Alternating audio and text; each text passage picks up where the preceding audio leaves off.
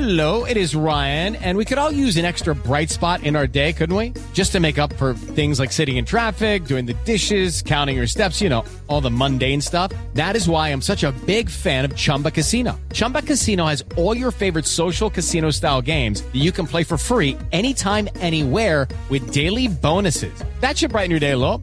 Actually, a lot. So sign up now at ChumbaCasino.com. That's ChumbaCasino.com. No purchase necessary. VGW Group. Void where prohibited by law. See terms and conditions. 18+. The following episode of Series Regular contains spoilers for The Handmaid's Tale Season 3 finale. Listener discretion is advised.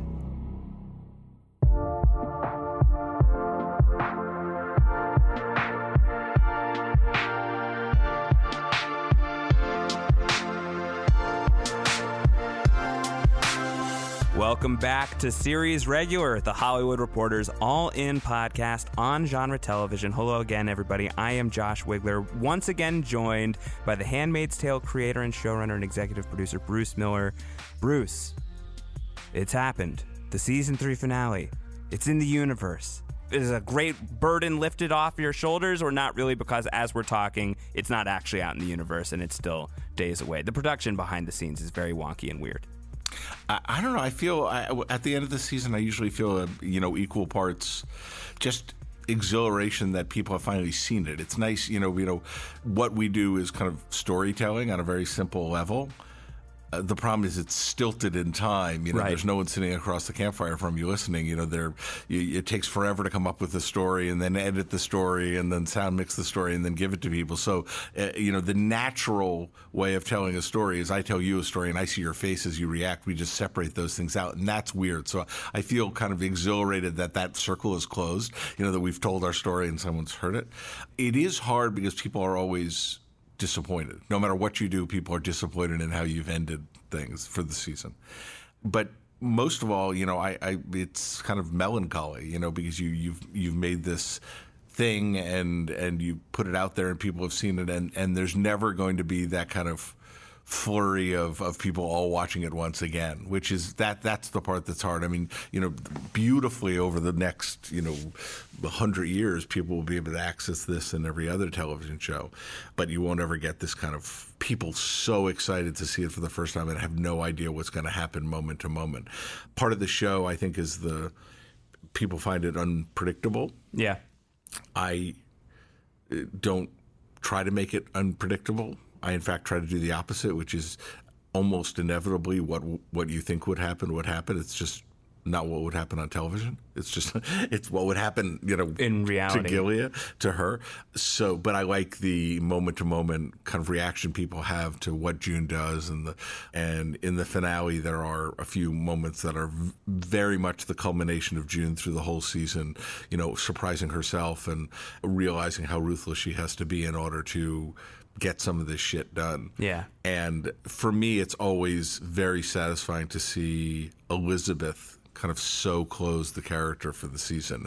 She's so careful and so precise. It's just to watch that on screen, it really does kind of turn that. It's like turning off the lights in the house. You really do feel like she clicks that character closed in such a beautiful way. Well, in the spirit of turning the lights off in the house, I mean, a lot is changing in the status quo of The Handmaid's Tale as of this season finale. June's plan to get these children out of Gilead and safely to Canada, it works. She herself is unable to escape, and that is the decision that she makes, is to essentially sacrifice herself potentially in order to ensure the fulfillment of this mission. And it's the decision everybody else makes as well. Right. Yeah, as many people stay behind to help her out with that same exact goal. Certain people that we know and love, I'm looking at Rita, are able to have the happier ending where they are able to escape Gilead. So it's not a completely tragic thing for the characters that we know specifically and love. But just break that down for me, the choice to have this mission be successful to an extent, and maybe for June to find some other level of success in the choice that she makes. As we were saying in the podcast before this one, that much of her struggle throughout the season was reconciling some humanity versus inhumanity, a balance of ruthlessness and how far you can take things. Feels like she maybe has a little bit more of an answer by the end of season 3. I also feel like at the end of season 3, she's recognizing that this is a campaign, not a battle, and that if she built this whole thing and then she goes out, then it's doesn't happen again. I mean, that's kind of the brain drain you get with a rebellion, is that if people are kind of constantly ferrying people over the border and disappearing, you're losing all your farriers. You're losing everybody who can do anything. And for June, I just don't think she's considering leaving. I mean, I think June made the decision a while ago that she has a much better chance of seeing her daughter again, even if they're seeing her again, being here. And I think that that's been proven to us. Luke has had no contact with their daughter, and June's had a lot of contact with their daughter. And she got to the point where she actually scared the shit out of the parents and they fled. So, right. So I think that it's she was intending this to be something particular. I don't think, she was intending to get children out. She wasn't intending to kind of get all these other people out. But for June, I don't think it was ever, after last season, it was never a decision. She can't leave without, at this point in her psychological makeup, she's not going to leave without Hannah.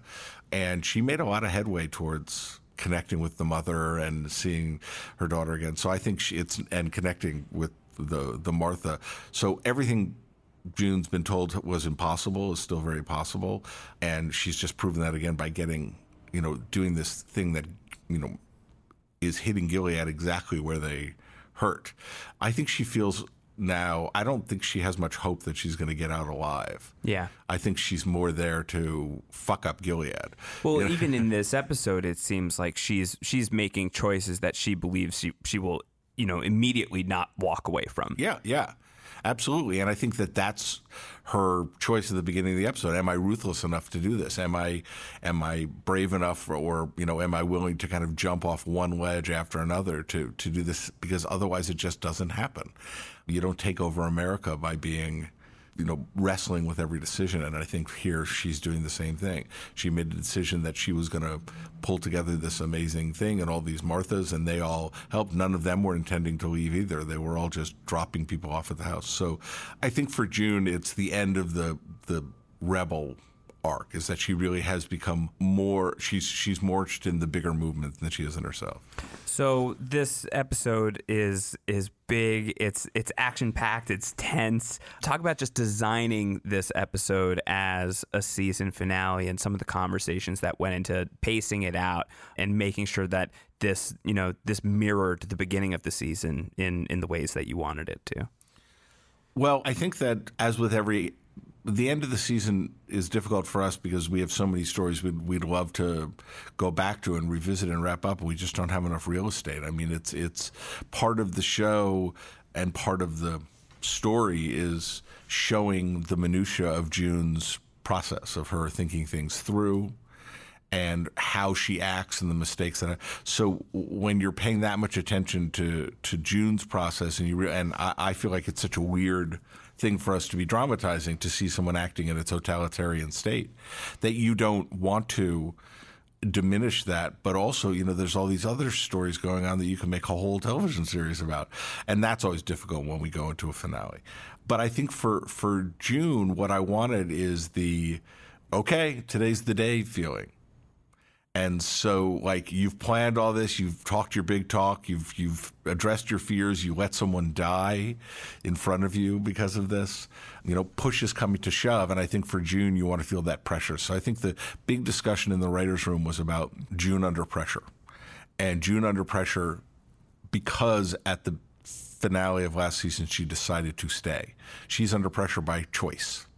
And so I think that she's feeling like all of this shit happened this season. I've been trying my hardest. All these people died. All this terrible stuff happened. And now it better pay off. It better. And I think that determination Lawrence says very well in the episode that, the universe doesn't have a balance sheet. And June's like, it better have a balance sheet. Yeah, it better. Because otherwise, I did all these terrible things and I don't, and nothing good's going to come out of it. They can't be operating like that. So I think that it's June depending on the fact that there's a rebound effect. that when she is forced to do bad things, she will be rewarded with good things. And that's not necessarily true. And what she realizes in this episode is you got to do a lot more questionable things in order to make something happen. Right. Including putting a gun in a little girl's face at one point in order to keep the situation calm, which is kind of an intense measure. Is that the right interpretation of that moment, would you say? Oh, yeah. I mean, I think it's an instinct that June has developed that's horrible. She turns around with a gun and points it in the face of a little kid because the little kid's screaming. Right. What does that say about June? I mean, and later, a few seconds later, she says, my daughter's that age. She put the gun in that kid's face. And it's, are you killing the thing you're trying to save? Are you, if you're trying to save and help all your Handmaid and Martha friends, how many of them are going to end up in the wall after this? What exactly are you doing? But here it's really about what has she done. In that moment, it's about what has she done to herself. Yeah. And that particular moment, first of all, the Hulu and MGM were very trusting and generous because, to point a gun at a little kid on television is not something it's not nothing. Something we do very lightly, and I think that it's something we don't do very lightly. And I think that the reaction June has afterwards is the reaction we wanted her to see, is that horror of, oh my God. And also the horror of, if I've turned into this person, this better fucking work. Right. If I have gone down this rabbit hole and I'm someone who's pointing a gun at a 10-year-old girl because she's upset, then this really, really better add up to something. And if you're telling me in the next scene that it isn't adding up to anything, I'll shoot you. Yeah. He can't not add up to anything. And so it's one of my favorite moments, and it's also one of my favorite moments for Lizzie because, you have to get both the reflex and the dawning horror. Like that, once you follow that reflex. And so, and the little girl who plays Kiki, whose name sadly escapes me, I'm so sorry, was amazing in that moment, just so surprised, but also playing a little girl who lives in a world with guns. She knows what it means. She's not, she sees guns every day. People are walking around with guns every day out. So she knows what a gun is. She's not reacting like she doesn't stop and not take it seriously. She takes it seriously. Yeah. It ends happily for Kiki at the very least, as it ends happily for so many of these children who are able to escape Gilead and move into Canada, and it ends happily fairly immediately for this child in particular, who is reunited with her father once the plane lands in Canada, which is a very touching moment. And for it to happen right in front of Luke, who is desperate to see Hannah walk off that plane. She is not there, adds an additional level of tragedy. But in crafting this moment, how much is it about underscoring that victory, that this was not some of the things that June had to do along the way here in season 3. It was not in vain. A family is reunited, but how much does it also underscore the idea that there's more work to do? Hannah wasn't on that plan. Yes, I think you have to look at a scene like that from everybody's perspective who's in it, and everybody has a different perspective.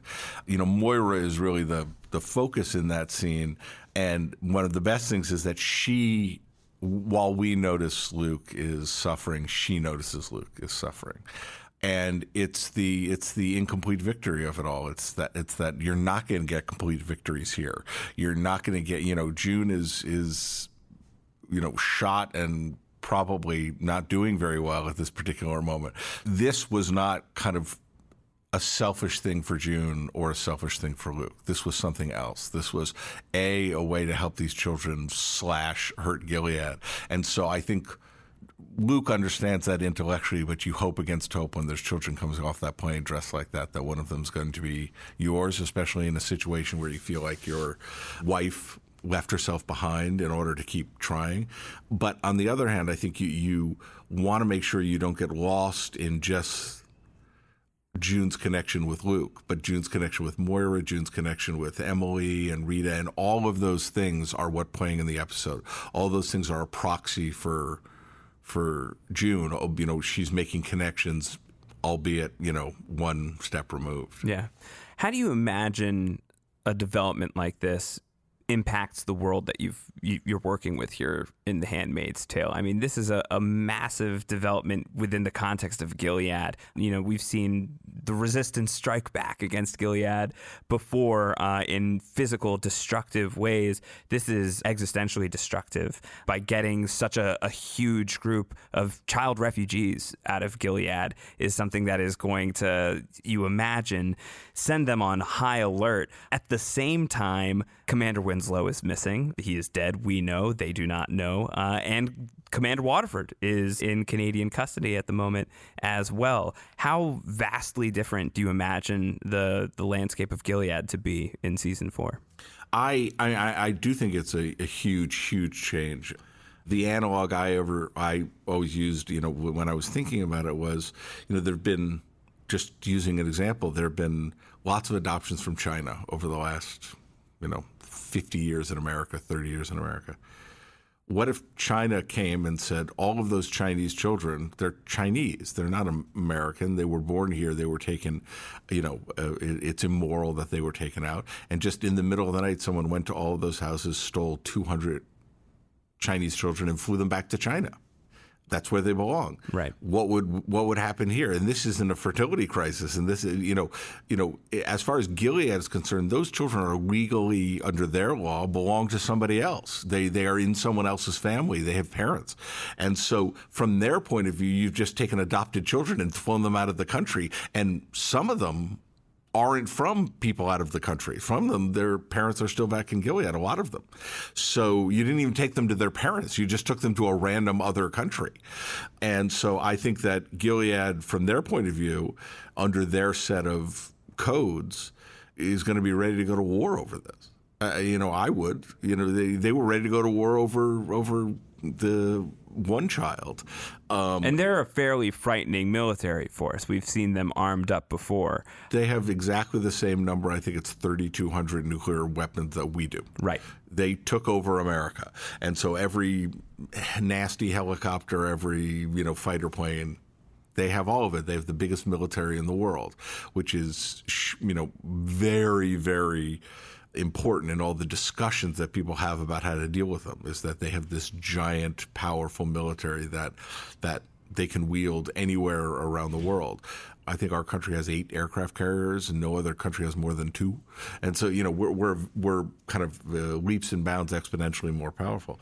And so I think that here, it's a moment of triumph, but I don't know what are the consequences of that shit show it's going to lead to.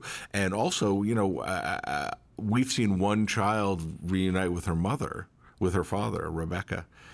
And what about all the other children who don't? We've seen before those reunifications come in every way, shape, every possible flavor. And also, what about the people who don't have anybody in Canada? Where do they go? And what happens when some of the older kids go, I want to go home. This is awful. So it's a big mess, and which is also kind of one of the things, I always feel like on TV, the big noble things happen and none of the mess ever gets back to the people who've done this thing. June realizing that she's saved lives and destroyed lives and uprooted lives and all of those things is, and how those things weigh on her. And also Moira, especially, in her job as someone who works in the refugee community, trying to get all these kids settled and happy, where you're getting this incredible pressure from everybody to say, get we have to do something. We have to do something, because I'm sure that the rest of the people in Canada aren't very excited about getting bombed into oblivion. They're not looking to do that. They're not looking. That would be ideal to avoid. That would be something to avoid. So, yeah, I think I cannot over guess what a country like Gilead, who's focused, and also those are hard-won children. They broke a lot of eggs to get those children, and they don't want to give them up.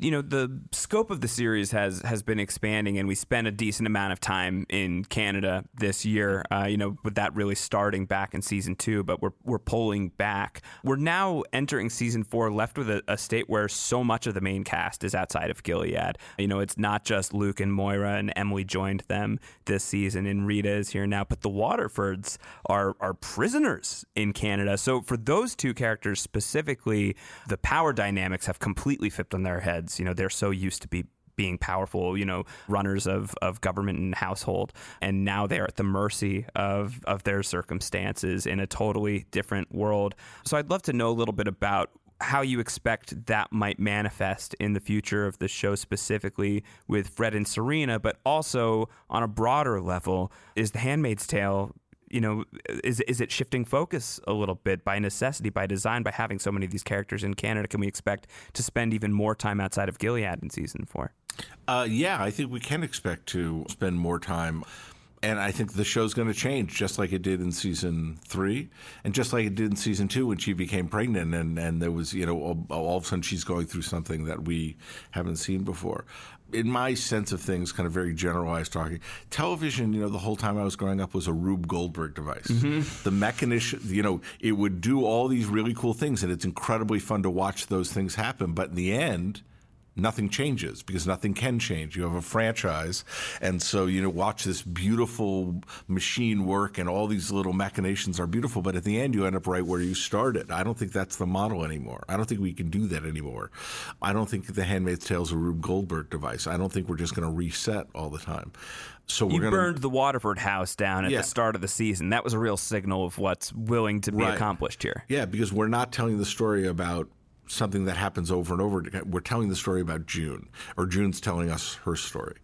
And that is what we're following. And so, whither thou goest, where June goes, and what happens to June, we will follow. And so I don't think in any important way the show's changing. The show is always a June show. And she also, the people who are in her immediate sphere, who she would either know what they were doing, find out eventually what they had been doing if she ever contacts them again, or have a pretty good imagination about what's going on with them, knowing those people. Like when she found out that Moira and Luke were living together, and the first thing she said is, "Oh my God, they're going to kill each other." Right, yeah. Which she just, it was like the first thing that goes through her mind. So I think that I want the show to move forward. I want the show to change. I don't feel like a show like this benefits from having having a immovable franchise. It just doesn't make any sense. And also, you're in a world of Gilead where it's a Rube Goldberg machine, but at the end is a guillotine. I mean, things do have stakes here. Things do change. And so I want to make sure that it isn't only the machinations that are interesting, but also the result. And she gets results. She got her child out. She got this whole bunch of other children out. She's really raised hell inside of Gilead, and we'll see what happens next. How about for Fred and Serena, though? What do you expect to explore with the fact that their dynamics have completely reversed? Oh, yeah. I mean, I love the fact that, they're such good actors. You got to give them something interesting to do. I like the fact that their dynamics have changed and they've moved, but they're not completely without power. I mean, that's the interesting thing. In some ways, it's the way the American CIA agent puffs up Fred as saying, you're so important. Everybody wants to hear your story, all of that stuff. And so I think that they are going to be very powerful and influential. They are now the voice of Gilead explaining itself to the rest of the world. And in this case, moving forward, they're also the voice of Gilead saying, how could you steal our children? They're a voice in Canada for that. But is the show moving to Toronto? Parts of it are, yeah, absolutely. I mean, it's moving wherever the story takes us. And, as much as I do like it as a viewer, I'm not so much of a believer in the home base. Just in this particular show, June is our home base. Yeah. So where she is where the show is. Yeah. But speaking of that, with so many of her characters outside of her immediate physical sphere right now, I feel like this leaves you with the opportunity to create some very compelling new people. So many of the people that she regularly, routinely interacts with are dead or gone right now. Is that an exciting part of where you are heading into season 4, where I feel like this season, more than the others, you have to start inventing some new individuals to be fairly central to the storyline, especially as it relates to June? Yeah, I mean, I think that she is moving out of the sphere that she was in. Part of that was incredibly intentional, which is at the beginning of the year, I was just trying to think of what's the cost of what June's going to do this year, and that's the cost, is that she loses this support system that she spent so long building, and that has really protected her. It's not that. So she, basically calls in all her chits and and throws everybody under the bus that she has to make that happen. And she'll be dealing with that, in the future. But I think that June, one of the things that we saw in season 3 was how quickly, she moved into the Lawrence house, and it was a completely different cast of people, and you immediately feel like, oh, those are the people, because we know those roles so well. I think wherever we, kind of find June, it'll be interesting as long as it's interesting to June. Yeah. She's recovering from a gunshot wound by the end of, poor baby, of season 3. I don't think the other guy's going to recover. I think that he seems like he's down for the count. Yeah. Given the injury, given the events of the finale, do you imagine that you have to pick up pretty swiftly after everything? Can you allow yourself some time between the end of 3 and the beginning of 4 in terms of the timeline of the story? I'm always surprised that shows that I think, they can never jump time. I want to see what happens next. Jump time. Maybe those people, have more guts than I do as showrunner. But yeah, I mean, I'm still kind of, we're just starting to talk about season 4, but I wouldn't be surprised by either. I mean, I sometimes really like to pick up immediately, just so there's no open space and you're not backfilling stuff. But on the other hand, June isn't in a particularly cognizant state either. So, time can go by without getting any input from June, and she, wouldn't remember that time going by. So who knows what, will happen in season 4 there. But one of the great things about the way the show is set up, and it's the way the book is set up, is jumping around in time is not difficult. Yeah. Jumping back in time, jumping, forward in time and skipping things, all of those things are done very handily in the book. And so I think that, as we do get further away from the things that happen in the book, we stick more and more to the way the book is constructed and the way story decisions are made. Where do you feel you are in the lifespan of The Handmaid's Tale right now? The book is closed on season 3. Season 4 is happening. Where do you see yourself in the greater scope of the story? Are we at the midpoint? Do you feel like we're approaching the end? Have you given much thought to this yet? I haven't given much thought to, at the beginning, of course, you give thought to making sure that you have enough to do, and there's interesting things far ahead that you can possibly do. But first of all, I think in new television, there's a lifespan for shows that's shorter than it was in the time of Supernatural and things like that. Also, this is a particular, because it's based on a novel and because the story is structured not in a way that it keeps repeating itself, that it's not that it's going to have a natural lifespan, and I'm really looking for kind of 2 emotional things rather than anything that's too technical. And the emotional things are, when does June reach the end of this chapter of her story? We have not seen lots of chapters of June's story. We haven't seen her growing up with her mom. We haven't seen her, becoming, going to college, becoming friends with Moira and how that influenced her. There's lots of beautiful stories and movies that we could see about June. But what I'm looking for is the end of this chapter of her story, in a satisfying way. The other thing that I think that you really want to do is what I really am looking for is a companion piece to the novel. I think no matter, the novel exists as something separate from the things that were inspired by the novel. And so The Handmaid's Tale, the show, the TV show, exists with The Handmaid's Tale, the ballet and the play and the opera and all those other things that are a companion piece to the novel. So I think in terms of how far I am in the story, what I'm really hoping for at the end emotionally is just something you can tie up in a nice little bow, put next to the book on your shelf and say, oh, that's an interesting take on that. That's, it's additional companion material, not trying to supplant the book, not trying to So I think with that in mind, you really want to make it feel in some ways novelistic, like it has a beginning and an end and it ties up nicely and neatly, and it's a piece of that universe that Margaret's created. The book is closing on season 3. The book is closing on this podcast here as well. Bruce, do you have any final thoughts, any messages to the Handmaid's Tale fans who are listening to this? Can you do your best Oprah and speak across the radio waves to them at this moment in time as we wrap up? I would just say I appreciate them watching so carefully and also being so thoughtful and generous with their comments and discussions. I have to say people I know who are on other shows dread social media, and I find it incredibly grown up for a show that's this hard to watch. So our fan base, as they watch through their closed eyes and just spread fingers, I appreciate them slogging through the show and telling me what they think. Cool. All right, that's going to do it for us on Series Regular this week. Bruce Miller, thank you so much for this 2-part Handmaid's discussion. I really appreciate it. Thank you so much. I'm so glad you enjoyed the season. All right, so subscribe to Series Regular if you have not done so already on your podcast platform of choice. Follow thr.com/Handmaid's Tale for more Handmaid's Tale coverage, and we will be back next week with more Series Regular. Take care, everybody. Goodbye.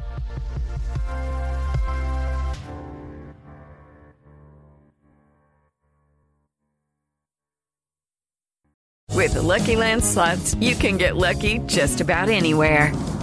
This is your captain speaking. We've got clear runway and the weather's fine, but we're just going to circle up here a while and get lucky. No, nothing like that. It's just these cash prizes add up quick. So I suggest you sit back, keep your tray table upright, and start getting lucky.